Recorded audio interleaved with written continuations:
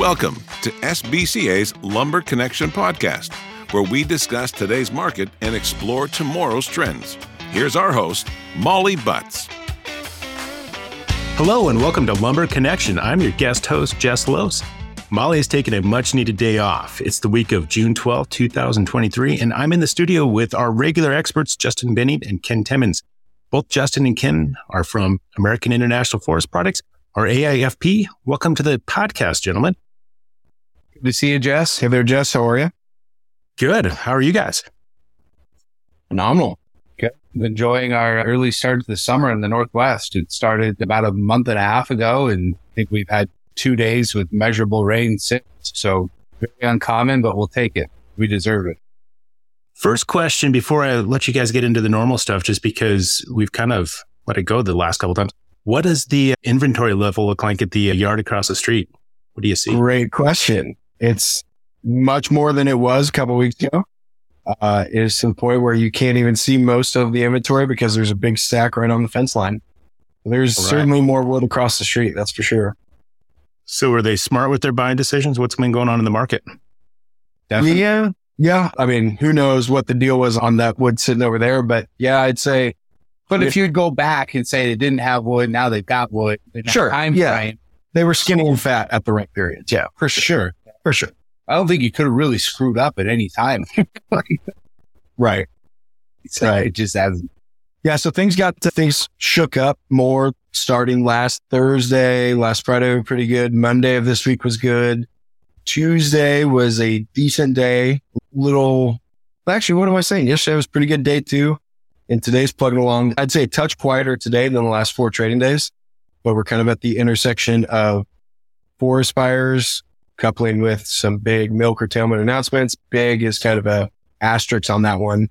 Board footage wise, really not. Just retracted. Yeah, exactly. Retracted. It's a headline. So we have a little bit of a market pop that's really spurred from the supply side. I don't think demand has fundamentally changed. Out in the West, definitely the California market's playing some catch up, which is cool to see. But yeah, all in all, things have been trading more actively over the last week. Prices have trended up in general on most products, all fir products really. Doesn't matter if it's cord stock, web stock, studs, and going up at a reasonable pace. Nothing too, if you start taking $50, $60, $70 swings on print each week, it becomes a house of cards. It's been much more monitored, $5 to $10 to $15 per product. So all in all, it's been a healthy, active trade as of late. Are you seeing people get in because of that little jump, or they're just kind of playing it as they would and they're taking it with a grain of salt? A lot of my guys out in the West were extra skinny over the last 2 months just because that long winter weather, jobs were just getting pushed and pushed. So I would say a lot of my guys did take an extra little bite of inventory when they went shopping, but nothing wild, right? If I would say, let's just pretend there's a yard that uses 10 trucks a month. Maybe they grab 12 or 13 this month, not 20 or 25, kind of that scale, just a little bit extra, an extra 30%. How about you, Justin? What are you saying with those that you work with? Yeah. And I don't think we do have some coinciding trends throughout species, but I wouldn't say it's a perfect, like everything's moving up at the same time. I'd agree with Ken on most of those points.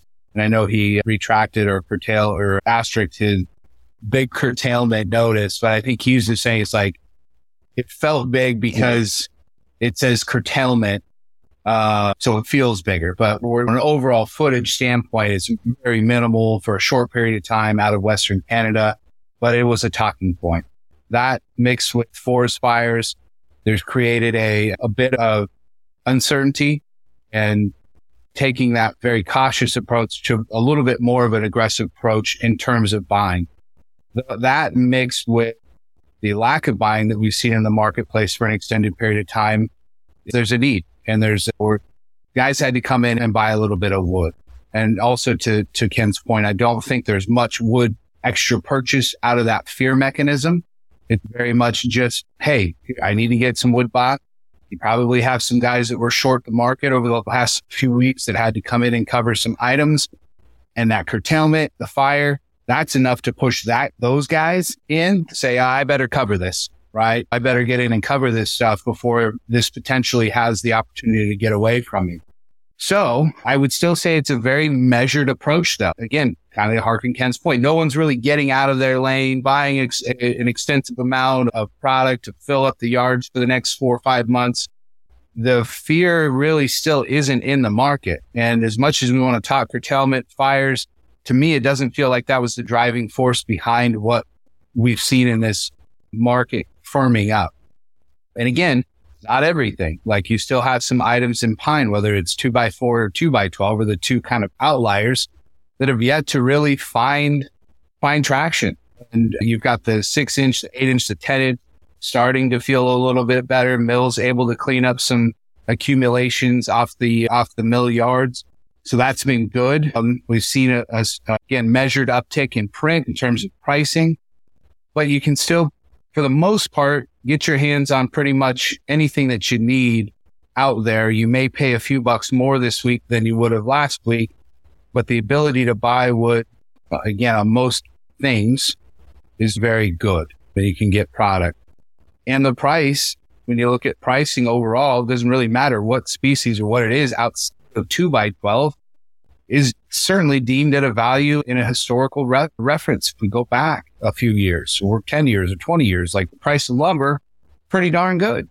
So anyways, all things considered, market definitely feels a little bit better. The trade's happening every single day. Multiple segments kind of coming in, checking in, whether that's multifamily, dealer, trust component, independents. Everybody's getting a little bit of wood bought. And so that's helping solidify pricing in the market that we're in right now. So I had the opportunity to listen to some economists over the last week or so. I was out in DC for some meetings with our Innovative Housing Showcase, and it seems like housing is going to be trending up towards the end of the year. Second half is going to be much better than the first half. Do you think what kind of a jump would it take to incite some fear or something that's going to a little bit longer term, 2, 3, 4 months out in people? That is there the risk there for listeners, or is it something that they should be able to manage? Do you think that between now and the end of the year, is there going to be much for chaos in the lumber markets? I think that it's funny the way the markets move, right? And the information in housing very well could be better, but I also have to look at what that measurement is. Would we say a much better? Are we talking 100,000 start? Are we talking 400,000 starts, right? There's a big, what does better mean and what does that equate to? But what I do know for a fact is that the supply that we see coming out of the West is not going to increase. It's just not. And I'm speaking specifically to Western Canada, but I'm sure Ken will hearken my point along the I-5 corridor. What you see is what you get. What I do know is out of the U.S. South, we're going to see what we're seeing right now in terms of production, if not a slow uptick in production as new mills continue to optimize and potentially a new mill coming online to increase production there. What I do know is out of Europe, we're going to see less fiber in the second half of the year coming into our ports, right? So we're looking at a sizable deduction in overall fiber coming in. Rough guesstimate, 30 to potentially 50% less fiber year over year than what we've seen. Now, that supply base that we've had from Europe has really helped supplement the losses that we've had out of Western Canada. So when we look at a number at 1.3, 1.4, 1.5, we look at our supply base and where it's been, we've got a pretty good balance between supply and demand, with supply obviously outstripping that demand, which gives us the prices that we have here. So all things considered, and then out of the East with Canada, again, it's more of like what you see is what you get. We're not going to see a big increase in production, very minimal, if any. And what we are coming up this time of year too was some shutdown time, right? You're going to see a lot of the summer shutdowns, mills. And so that's something we've got to take into consideration over the next 60 days also. So it does feel like there's more chips starting to stack on the reasons why it could go up and why it could go higher versus reasons it could go cheaper at this point. Again, based on this kind of baseline of pricing that we've had set in for an elongated period of time. So less fiber out of Europe and a little bit more out of pine. And then again, out of the Canadian provinces, what you see is what you get. And I think more and probably the same again I'll let you speak to the West Coast and the inland, but I think that's probably you're totally status quo there. Yeah. Production's off approximately 10% year over year. And to your point, Jess, about this thing's really going to kind of take legs of its own outside of the usual trading we've seen over the last year or so. It's got to come from the demand side again. Supply is got to curtail and come back. And really this market is the mills got too cheap for a while. They were selling below their costs. And finally, we got a few factors that popped us back up a little bit. But if this market, say in general, a composite price of products is in the 400s or 500 or whatever you want to call it. If we were going to break like a 750 or higher threshold, there would have to be something pretty drastic on the demand side. And it would have to be newly constructed single family homes, right? Something's got to push all these 25 to 35-year-old kids off the edge of their fear of 7% interest rates or mortgage rates. Something would have to kick that group of buyers into the market to get those housing starts Justin's mentioning. So it sounds like there's some things coming in line with that. There's a lot of, we've seen these new loan programs coming out that I find pretty interesting, but you've got, I think student loans have been, $10,000 of forgiveness for a lot of people back or something like it, and then no payments, or you don't have to pay anything for 3 years or something. So maybe there's something to that where, take that. It gives a little legs. Again, demand, if it shocks the demand, that's where you would see more of an emotional market. It's going to be pretty measured as long as the factors stay in the supply side of things. I think the Fed was today, right? Announced no change in the rate. So at least we're not going up anymore. Yeah. If I read that right. So. Yeah, I think at this meeting, they decided to leave it alone, but they might continue increases downstream. But, it's yet to be seen. But I appreciate your answer because obviously supply side is going to be it can't do a lot. So demand could create some action the later half of the year. So pay attention to that, listeners, and just make sure you watch what's going on and stay tuned to this podcast as well. I'm sure we'll be talking about it. So just to make sure that we're kind of getting out ahead of anything else, anything on the transportation front that we should be looking at? No, I think from my desk in the South, things are moving pretty fluidly. It does feel like we've established a range in terms of freight costs, right? It's just like we went really high. It seemed like maybe we were really low, and now we've kind of settled into a range. So most freight feels like from a cost basis is it is what it is. It's settled in terms of lanes and what we're paying per lanes.